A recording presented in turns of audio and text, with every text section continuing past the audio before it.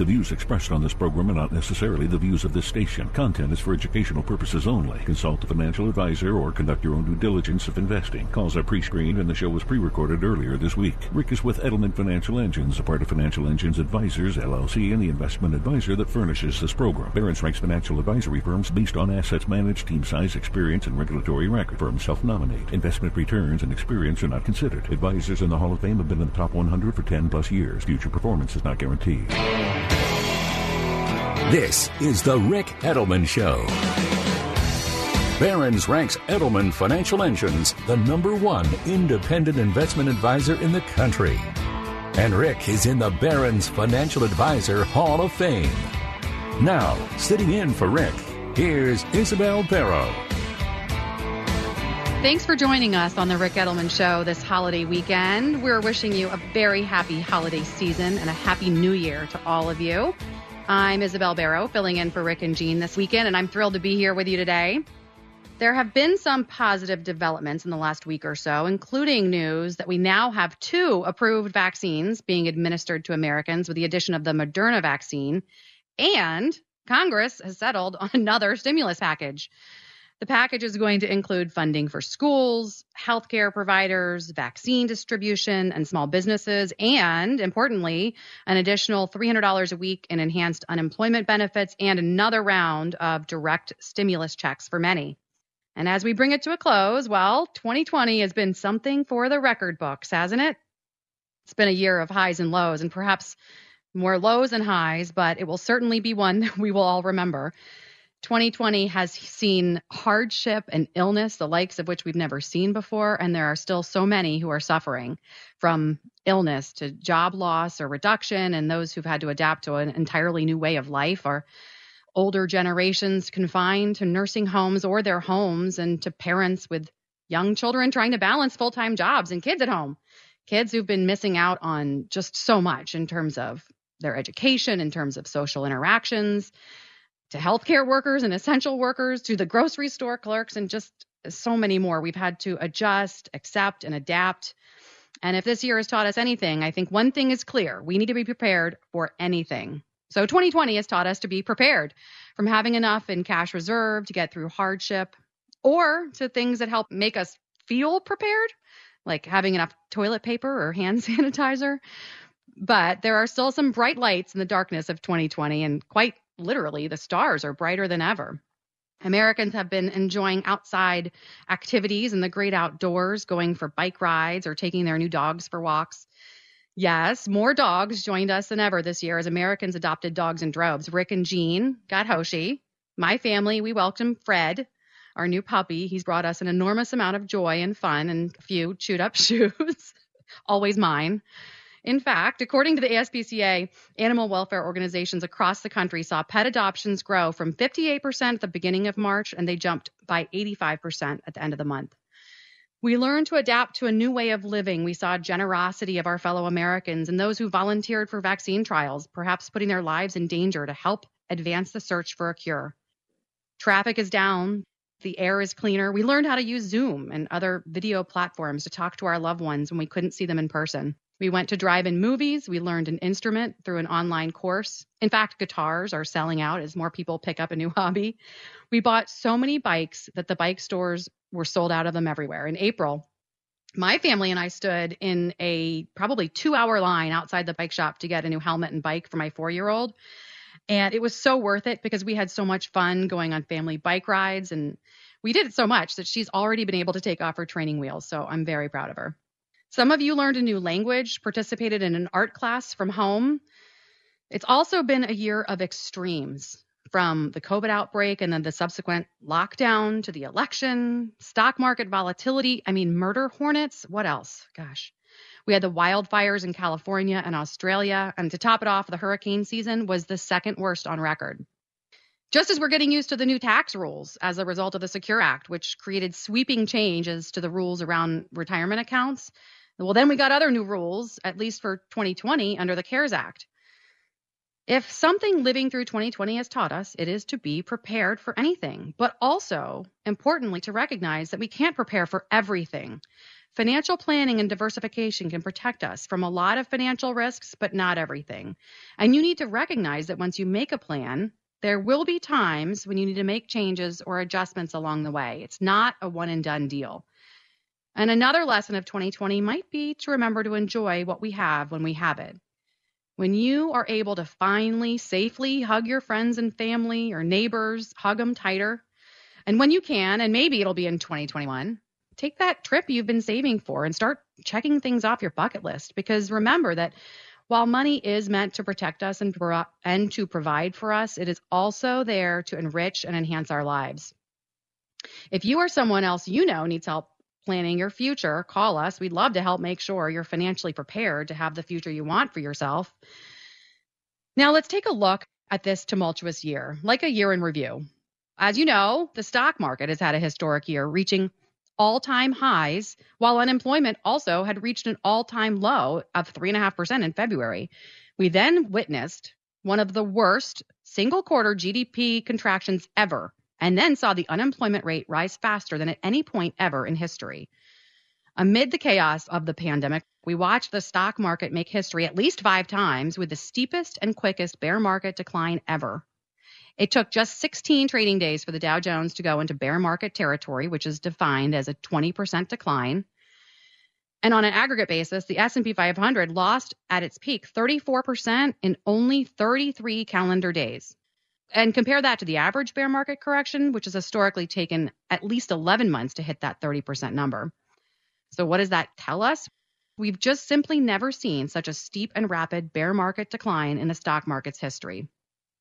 We also saw the highest volatility reading on record.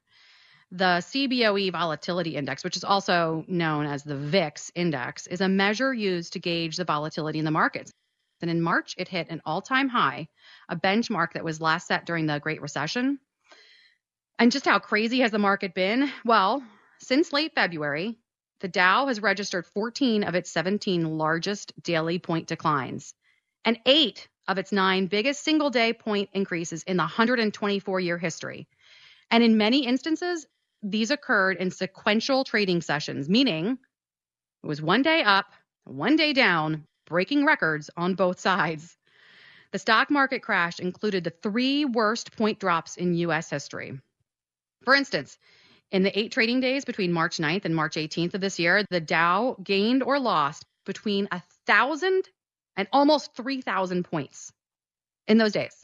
Now, it's important to keep in mind that as the markets reach higher numbers, point gains and losses don't matter as much as the percentage gains and losses, meaning a 3,000 point gain on 30,000 is 10%, where a 3,000 point gain on 3,000 is 100%. 2020 then also gave us the fastest recovery from a bear market bottom to new highs. After bottoming on March 23rd, it took us less than 5 months for the S&P to rise to a new high. And how about the NASDAQ? Well, it did even better, with index recording more than 36 record closing highs in 2020. On November 24th, the Dow broke 30,000 for the first time ever. And in other extremes we saw this year, we went from the outbreak of the novel coronavirus to a vaccine in less than a year, which was an absolutely astounding accomplishment. And 2 vaccines are now being distributed to Americans. Mortgage rates dropped to a record low this year. Home prices reached a record high. According to the National Association of Realtors, the median sales price for existing homes reached over $300,000 for the first time in history. The 10-year Treasury hit an all-time low. U.S. existing home sales approached a 14-year high. Unemployment rate rose to a record high of 14.7% in April. That was up more than 10 points from February, and it was the highest month-over-month increase in the history of the data. Bankruptcies approached the highest number in a decade, and 2020 is on track to have the highest number of retail bankruptcies in a decade, with 43 major retailers filing bankruptcy so far this year. These are retailers like Pier 1, Neiman Marcus, GNC, Brooks Brothers. I mean, who's buying suits right now? Median home prices set a new record in California, going up over $700,000 for the first time. What's the outlook? After a year like this, where it's been highs and lows, many of us are looking to what's next. What should we be thinking about? Do you have more money in your bank account than you're comfortable handling on your own? Did you get a new job? Did you move? Do you need help with your evolving financial situation? What do we do now with what we have?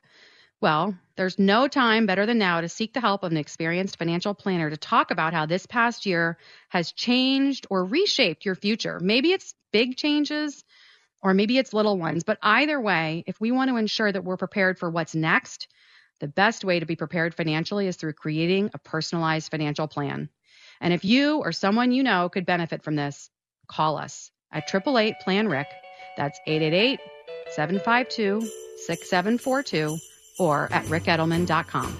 Jingle bell, jingle bell, jingle bell rock. Jingle bells swing and jingle bells ring. Snowing and blowing up bushels of fun. Now the jingle hop has begun. Jingle bell, jingle bell, jingle bell rock. Money doesn't come with instructions. More of your questions coming up on The Rick Edelman Show. How much do you need to save for retirement? Hi, I'm Rick Edelman, founder of Edelman Financial Engines. The question's simple, but the calculation can be complex. How much you need to save for retirement depends on how much income you want, what outside sources you'll have, like Social Security and pensions. And here's the good news. You don't have to guess. We can give you the answer. For more than 32 years, we've shown people just like you how much you need to save for retirement and how to invest it. And now's your chance. Call us for the personal financial advice and investment management services you need with local offices to serve you. At Edelman Financial Engines, we're happy to help you whether you have a little to invest or a lot or anything in between. Come see why thousands of folks just like you rely on Edelman Financial Engines. Call us at 888-PLAN-RICK. That's 888-PLAN-RICK. Or visit us at rickedelman.com. That's ricedelman.com.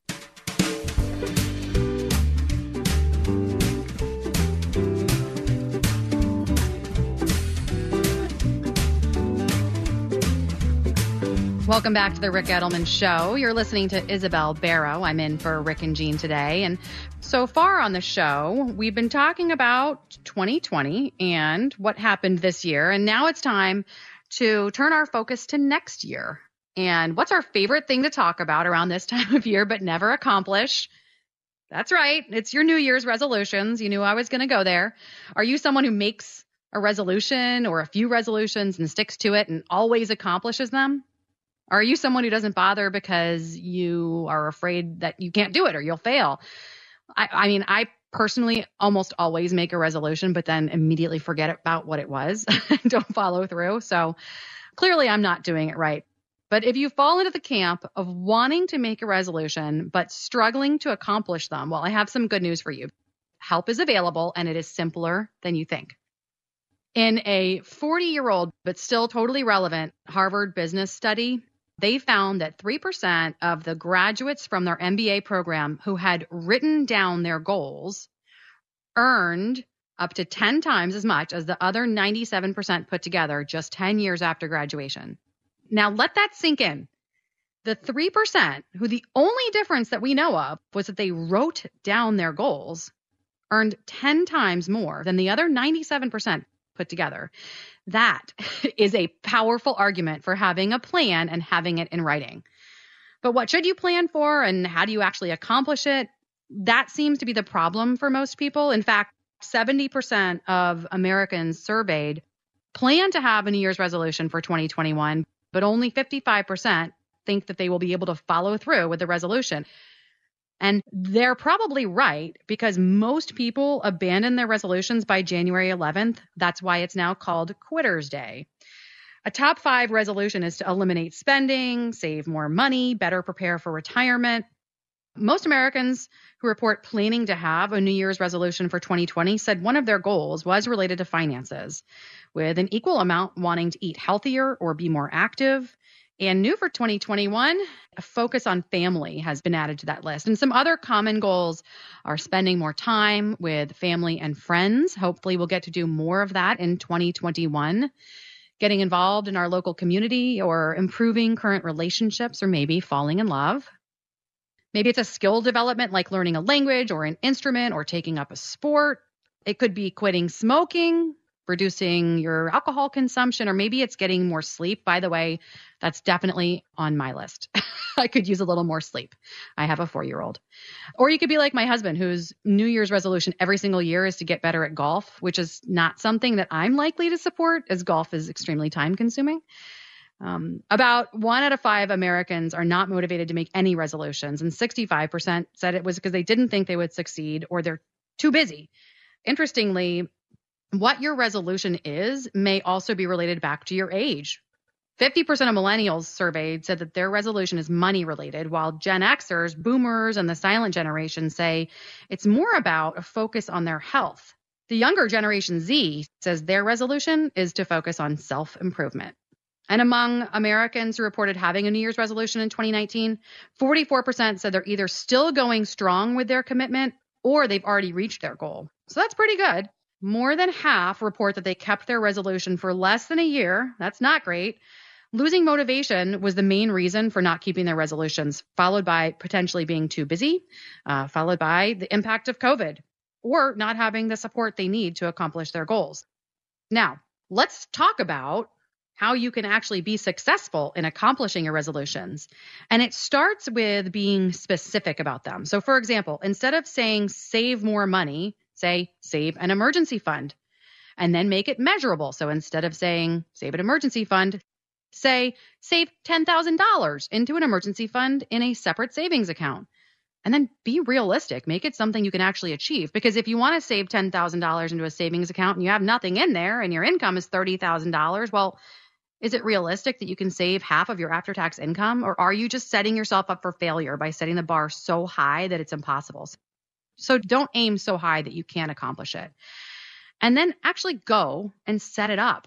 Also, don't give yourself 10 resolutions and expect that you can accomplish all 10. In financial planning, we recognize that you may have 10 different financial goals and 10 things you need to work on. However, giving you a list of 10 things to go home and do is just a recipe for disaster. Instead, we might leave you with 2 or 3 areas to go work on and improve initially over the months or even years, and address everything over time. As they say, only bite off as much as you can chew in one sitting. Next, make your resolution relevant. You can say a great goal is I want to save $10,000 into an emergency fund, but is that the right number? And moreover, is that really the best use of your money? Or paying off a credit card at 20% interest rates be a smarter choice or have a bigger impact on your financial well-being? Next, give it a time frame. Talk to your financial advisor about what is a realistic time frame to accomplish these goals. If you want to save $10,000 and you know you can save $1,000 a month, well, why don't you plan to save that money over a year? Because you and I both know that there's going to be a trip or, yeah, by the way, 2021 is going to give us back those vacations. Well, at least we hope. Or maybe it's a family member in need or a car repair, but something's going to derail you for a month or two. So give yourself some leeway and plan for it to take a year. And don't give up. Even if you fail 1 month, just pick up where you left off and try again. And most importantly, write it down.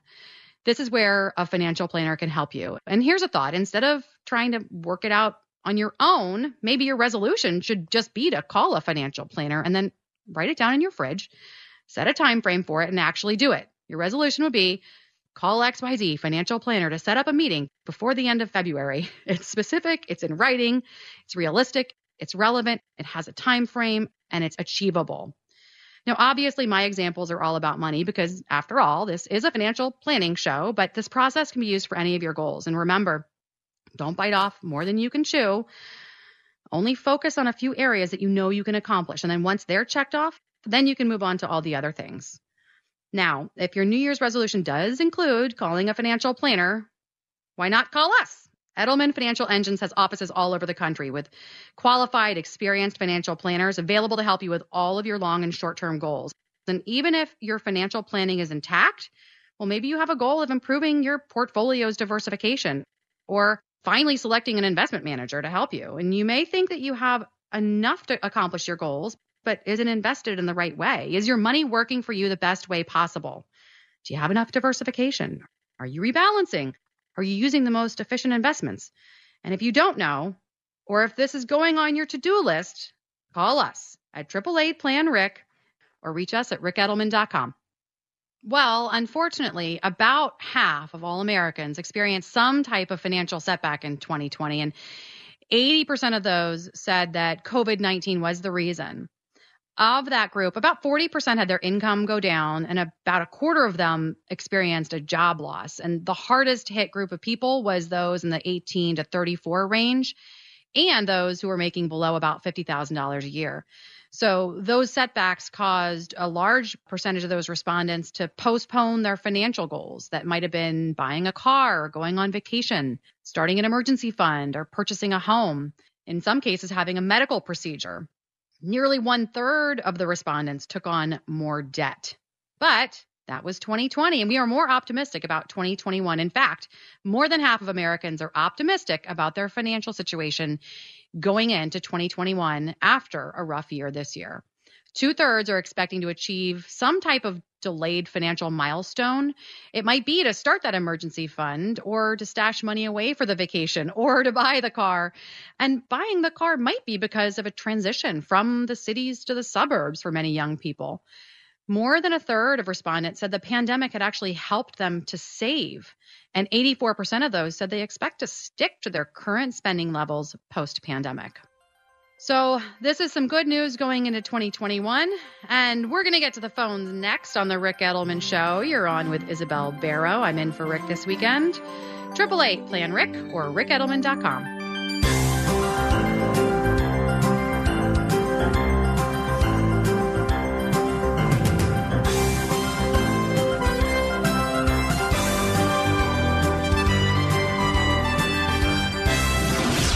With the author of the New York Times bestseller, The Truth About Your Future, coming up on The Ric Edelman Show. Hi, I'm Ric Edelman with a warning. Millions of people are buying stocks they think are low in price. Watch out. A lot of investors have no idea the risks they're taking. But you're holding steady, right? You haven't made a trade all year. That could be a problem, too. With COVID on the scene, you might need more in cash than before. Maybe you need to reduce your market risk as well. Are you sure your portfolio is COVID ready? Call us at Edelman Financial Engines, and let's review your investments and your entire financial situation and see if you're in good shape as this crisis continues. It's not the time to go it alone. Call us at 888-PLAN-RIC. Talk with one of my colleagues here at Edelman Financial Engines. We'll review your portfolio and make sure you're ready for what comes next. And we'll help you get through this crisis just like we've helped clients get through every crisis for the past 35 years. Call us at 888-PLAN-RIC. That's 888-PLAN-RIC. Online at ricedelman.com. Hi, I'm Ric Edelman with a warning. Millions of people are buying stocks they think are low in price. Watch out. A lot of investors have no idea the risks they're taking. But you're holding steady, right? You haven't made a trade all year. That could be a problem, too. With COVID on the scene, you might need more in cash than before. Maybe you need to reduce your market risk as well. Are you sure your portfolio is COVID ready? Call us at Edelman Financial Engines, and let's review your investments and your entire financial situation and see if you're in good shape as this crisis continues. It's not the time to go it alone. Call us at 888-PLAN-RIC. Talk with one of my colleagues here at Edelman Financial Engines. We'll review your portfolio and make sure you're ready for what comes next. And we'll help you get through this crisis just like we've helped clients get through every crisis for the past 35 years. Call us at 888-PLAN-RIC. That's 888-PLAN-RIC. Online at ricedelman.com.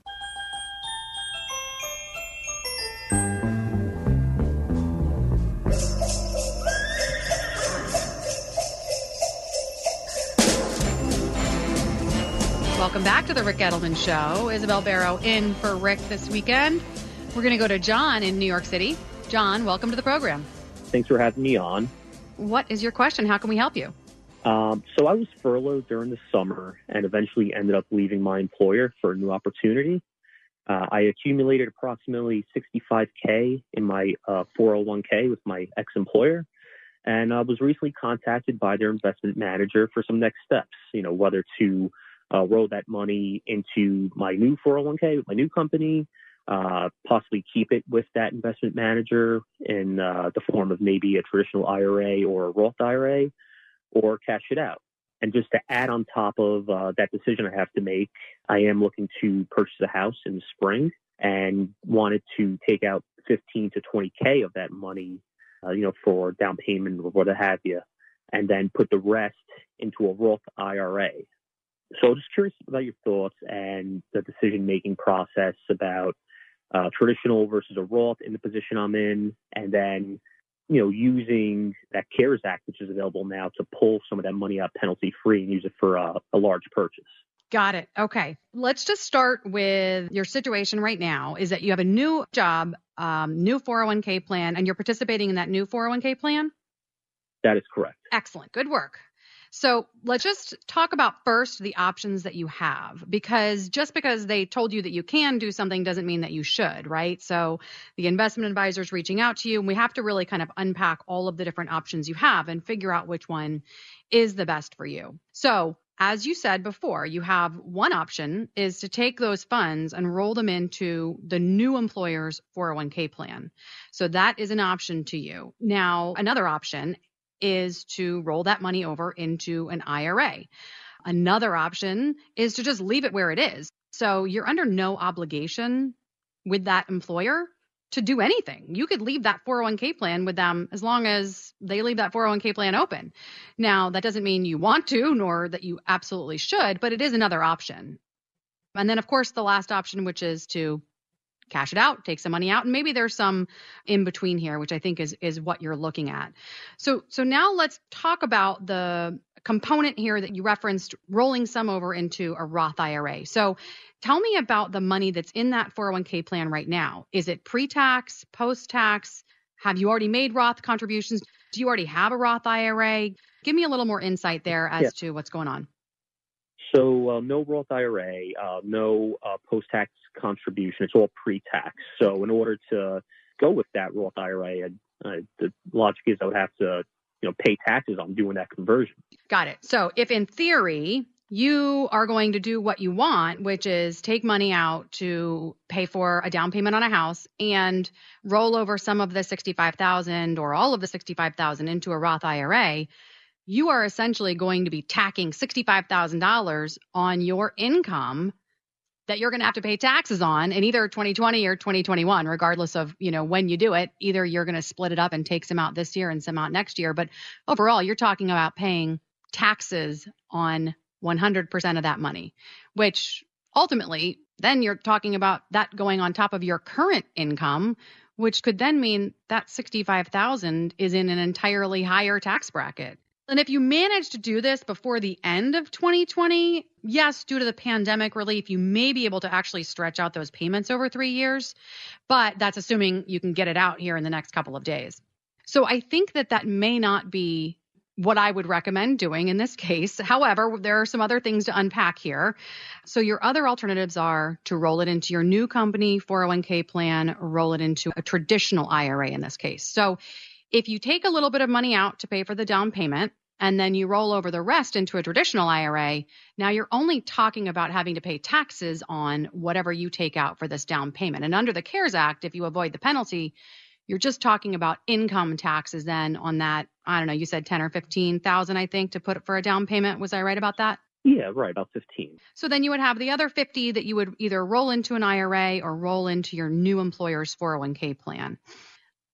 I think unless you're in a very low tax bracket right now, meaning I would say 20% or less, it doesn't make sense to take that money and convert it into a Roth at this time in the conversion. Again, unless you're in a low enough tax bracket that you think, hey, this is the year I got to do it. I'm in a low tax bracket this year.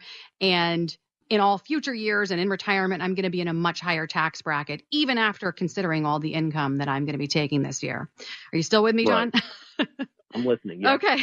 So I think that has left you really with kind of now the decision is, do you leave it where it is? Do you put it into the new employer's plan, again, all as traditional, or just roll it over into a rollover IRA or traditional IRA?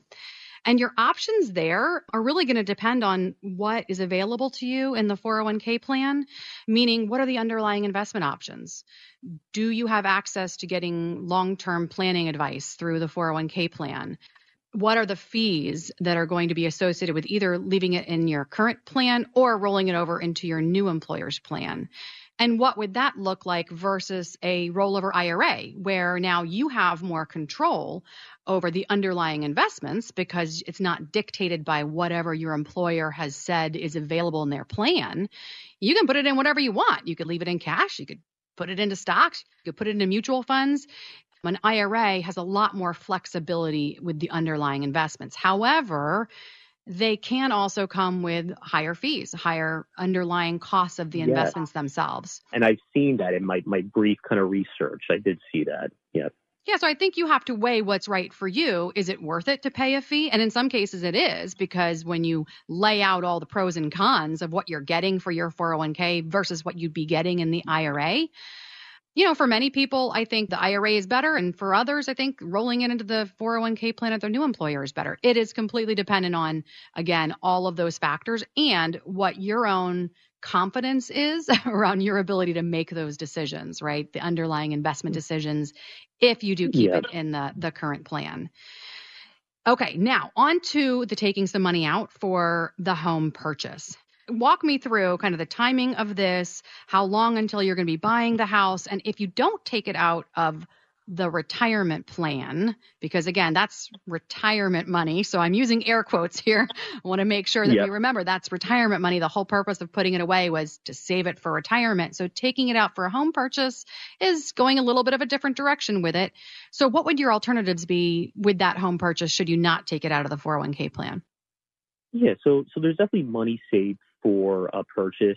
But I feel like, possibly pulling some of this money out now, penalty free with some of the low interest rates on housing, which is, completely different conversation. I just feel like it's the right time to maybe go ahead, reach in, pull out some of that money, make that purchase in the spring, hopefully April or May, and take advantage of the opportunities in the housing market. Yeah, this is like everyone is hopping on this opportunity right now, right? The housing market has just been on absolute fire. And part of that, you're right, is because of the mortgage interest rates being as low as they are. I mean, just historically low rates. Yeah. But you're talking about taking money out of your retirement plan, paying taxes on it. So even if you don't have the penalty portion, you are still going to pay taxes on that at either your current or even a higher tax rate, depending on how much you take out, and you're going to be left with less. So if you take out $10 and you have to pay 30% in taxes, you're left with $7. So you're going to have to take out more than the 15 to access 15, which then means that money isn't working for you for the long term. So in general, I would advise you against taking money out of the retirement plan if you have other resources, other places from which you can draw for a down payment, and look at different loan options. You may not have to put down the $15,000. Now, ideally, you are putting a down payment down at least enough to avoid mortgage insurance over the life of the loan. But I would think at this point, you're probably right in the ballpark of needing to talk to an advisor about what's best for you, because you have all these different things going on. And I think if you had a plan to sit down and say, okay, here's how much I need for retirement. Here's what my tax bill is going to look like. Here's how much I need to put down in the house, and here are my different loan options. If you laid it all out, I think you could come up with a pretty good plan to get all of these things paid for, to have a goal or a time frame in mind for this, and to know that you're not robbing your retirement just to get the lower interest rate on the house that you think you might get now, but you're sacrificing, again, that long-term opportunity for growth on the retirement account. Right. So, exactly. I think that would be interesting math there, but right. But I think overall, my advice would be try to leave that account as intact as possible over the long term. Either leave it where it is, roll it into your new plan, roll it over to an IRA. Don't try to do don't try to do that as part of a Roth conversion, and consider trying to pay for the house some way else. And I'm sorry for that. I know it's probably not what you want to hear, but sometimes that's what financial planning is. It's a little bit hard to swallow. Of course, and I appreciate that. Thank you. All right, John, glad we could help. If you have questions like John, give us a call at 888-PLAN-RICK or reach us at rickedelman.com. Oh, the weather outside is frightful, but the fire is so delightful. And since we've no place to go, let it snow and snow. Named by by Talkers Magazine as one of the 100 most important radio talk show hosts in the country. This is The Rick Edelman Show. How much do you need to save for retirement? Hi, I'm Rick Edelman, founder of Edelman Financial Engines. The question's simple, but the calculation can be complex. How much you need to save for retirement depends on how much income you want, what outside sources you'll have, like Social Security and pensions. And here's the good news. You don't have to guess. We can give you the answer. For more than 32 years, we've shown people just like you how much you need to save for retirement and how to invest it. And now's your chance. Call us for the personal financial advice and investment management services you need with local offices to serve you. At Edelman Financial Engines, we're happy to help you whether you have a little to invest or a lot or anything in between. Come see why thousands of folks just like you rely on Edelman Financial Engines. Call us at 888-PLAN-RICK. That's 888-PLAN-RICK. Or visit us at rickedelman.com. That's ricedelman.com.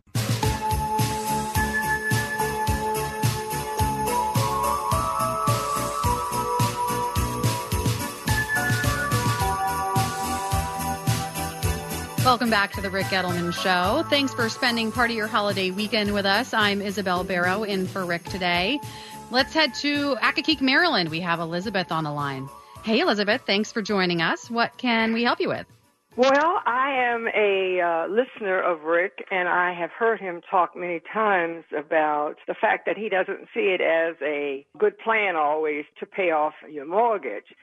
However, I'm in a good position right now, and I'm paying all my bills with no issues, and I have a good savings level.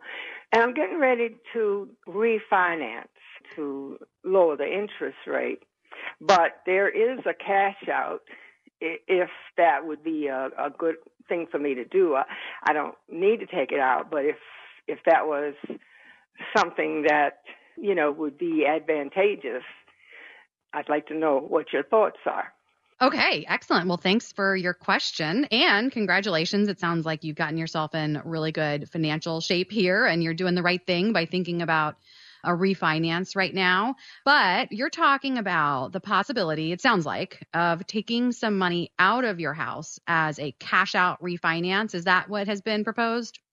That is an option. I don't need to take it out. I'm just going to take it out if it's to my advantage.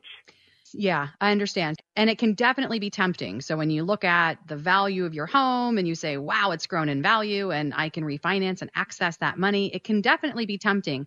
I will give you a short answer and then a little bit of a longer answer. And I don't know that neither answer is exactly right for you, but I'm going to do my best because I'm not looking at your overall financial picture. We're just sort of looking at a snapshot of this piece. So the short answer is no. You don't typically want to cash out just for the sake of cashing out for a couple of reasons. And one of them is that you're probably not going to be eligible for the very best possible rate if you take cash out of the home. So your broker, are you working with a mortgage broker? Are you working directly with your current lender? How are you going through this process? I'm not going through my current lender. Okay. And so what they're going to offer you most likely is two different possible mortgage rates, one of which is if you don't take anything out and you just refinance what you have, and one if you do a cash out. Typically, I'm saying. So it may be the same, but it's probably a little bit higher of a rate on the rest of your money if you take that cash out. And two, while you don't need that cash now, you may need it in the future if you're ever moving and you need that equity. If you had to sell your home for some reason, you don't want to be at a 100% mortgage. You don't want to have a leverage against all of your home. So it is nice to have a little bit of that equity cushion for the future what ifs. So again, generally the answer is no, but in what case might it apply that taking equity out of your home would be helpful? Well, if you were using that money to do things that were arguably better for your overall financial picture. For example, you were using that equity as part of an overall financial planning strategy to eliminate or pay down some debts or to do some renovations on the house that are absolutely needed. So those are some examples of, and there are probably many, those are just two examples of where it might be beneficial to you to cash out. But you did say you're in a good position financially.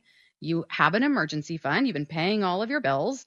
You're really doing this refi just to get a lower interest rate. Is that right? That's basically it. Yes. Yeah. So here's another idea, Elizabeth, is that let's just say you go through that refinance, you just refi whatever your existing mortgage is, so you don't take out the extra money. And then just because you have it, you open up a home equity line of credit so that if in the future you ever do need to access that money for, let's say, a home repair or something, a renovation to your house, you would have access to that without having to do another refi or without having to sell your home. So that's not a foregone conclusion that you need to do that, but you would have that option down the road should you want to access that equity without having to do it as a cash out. Because, I think also if you go through and you cash out some money in this process of the refinance, you are paying interest on that money. And then the question is, what do you do with it? And would it be safe if you stick it in the bank and it's making 0 point nothing and you have to pay interest on it? Well, you don't really benefit yourself at all. If you lose money. Right. I mean, ultimately, yes, in real terms, you're right. You're losing money because, of inflation. Are you also of the mindset that it's not advantageous to pay off the mortgage? I am also of the mindset that it's not advantageous to you to pay off the mortgage all at once or early. So if you've been listening to the show, you know that Rick has long been a proponent of what we call the big, long mortgage. The idea is leverage these low interest rates. You can always make extra payments if you want or if you absolutely need to because you can't sleep at night worrying about having a mortgage. But ultimately, having that lower payment, that low rate for a long time, that mortgage payment is going to feel less and less and less over time. As long as you go with a fixed rate, like in our case, we are typically recommending a 30-year fixed mortgage. That payment 30 years from now is going to feel like peanuts compared to what it feels like today because of inflation, right? So yes, I am a proponent. Now, hopefully you're looking at a 30-year fixed in this refi. I am. Okay. I am. Good. Yes. Well, I think ultimately then what's going to happen is if you're doing a refi for a lower rate, you're starting a new 30 years, you're going to have a much lower payment. So now you got to think about what you're going to do with all that extra money you have from the lower payment. Well, they are saying to me it could be as much as $500 less a month. And I'm like, wow. Yeah. Well, hey, here's an idea. Maybe you should save it. Maybe you should invest it. Try to put aside some of that money for, whatever you need in the future. If you're in good shape now, well, that means you can be in even better shape by taking that $500 and doing something good with it. So if you'd like, I think you're a good candidate for someone who could do financial planning and talk to a financial advisor if you feel like you've got enough money now that you really need to think about how to best utilize your savings and your investments. That is something that I've been thinking about and putting off. So with the new year coming, I'm going to make that decision and move forward on it. Oh, I love it. Your New Year's resolution can be just very simply talk to a financial planner this year. That sounds like a winner to me. Thank you so much. I love it, Elizabeth. Well, thanks so much for your call and excellent luck here in the new year's with your New Year's resolutions. All right. Thanks again. And that was Elizabeth in Accokeek, Maryland. If you, like Elizabeth, have questions about your mortgage or about your financial planning, give us a call. 888-PLAN-RIC. Well, in some long-awaited but still somewhat surprising news, some U.S. colleges are actually cutting tuition. Yes, it sounds like maybe the cost of a college education has finally stopped going up, at least for some of the smaller liberal arts colleges that are looking to lure students in the midst of a pandemic. One example is Oberlin College in Ohio, which cut its tuition by $10,000 for all of their new students. Nearby Denison had an even better offering for Ohio residents, which was a $100,000 scholarship over 4 years. And Davidson College, which is where one of my very closest friends went, it's in North Carolina, well, they froze their tuition for the first time in a quarter century. We know that the nation's combined student debt is now over $1.7 trillion, and admissions officers are worried about dealing with fewer high school graduates or fewer applicants because of people concerned about COVID-19 or having to learn from home. Freshman enrollment was down 13% this year, an unprecedented decline. It's unclear whether or not we'll see the same thing from large endowed universities, but Princeton in New Jersey cut their tuition by 10% for undergraduates with the current academic year because of anticipation of a diminished student experience. Some schools are offering more help-based financial need, and still schools are trying to ensure that they have enough students for the next year, especially after the 2020 drop. This may be finally some good news for those of you sending your kids or helping grandkids pay for what seemed like a never-ending, increasingly expensive college tuition. Saving for college is such an important issue for Americans these days, and if you need help or know someone who does, give us a call at 888-PLAN-RICK. Thanks for listening. We're out of time today. We want to wish you a very happy holiday season and a very happy new year. Rick's going to be back with you next week. In the meantime, give us a call at 888-PLAN-RICK or reach us at rickedelman.com.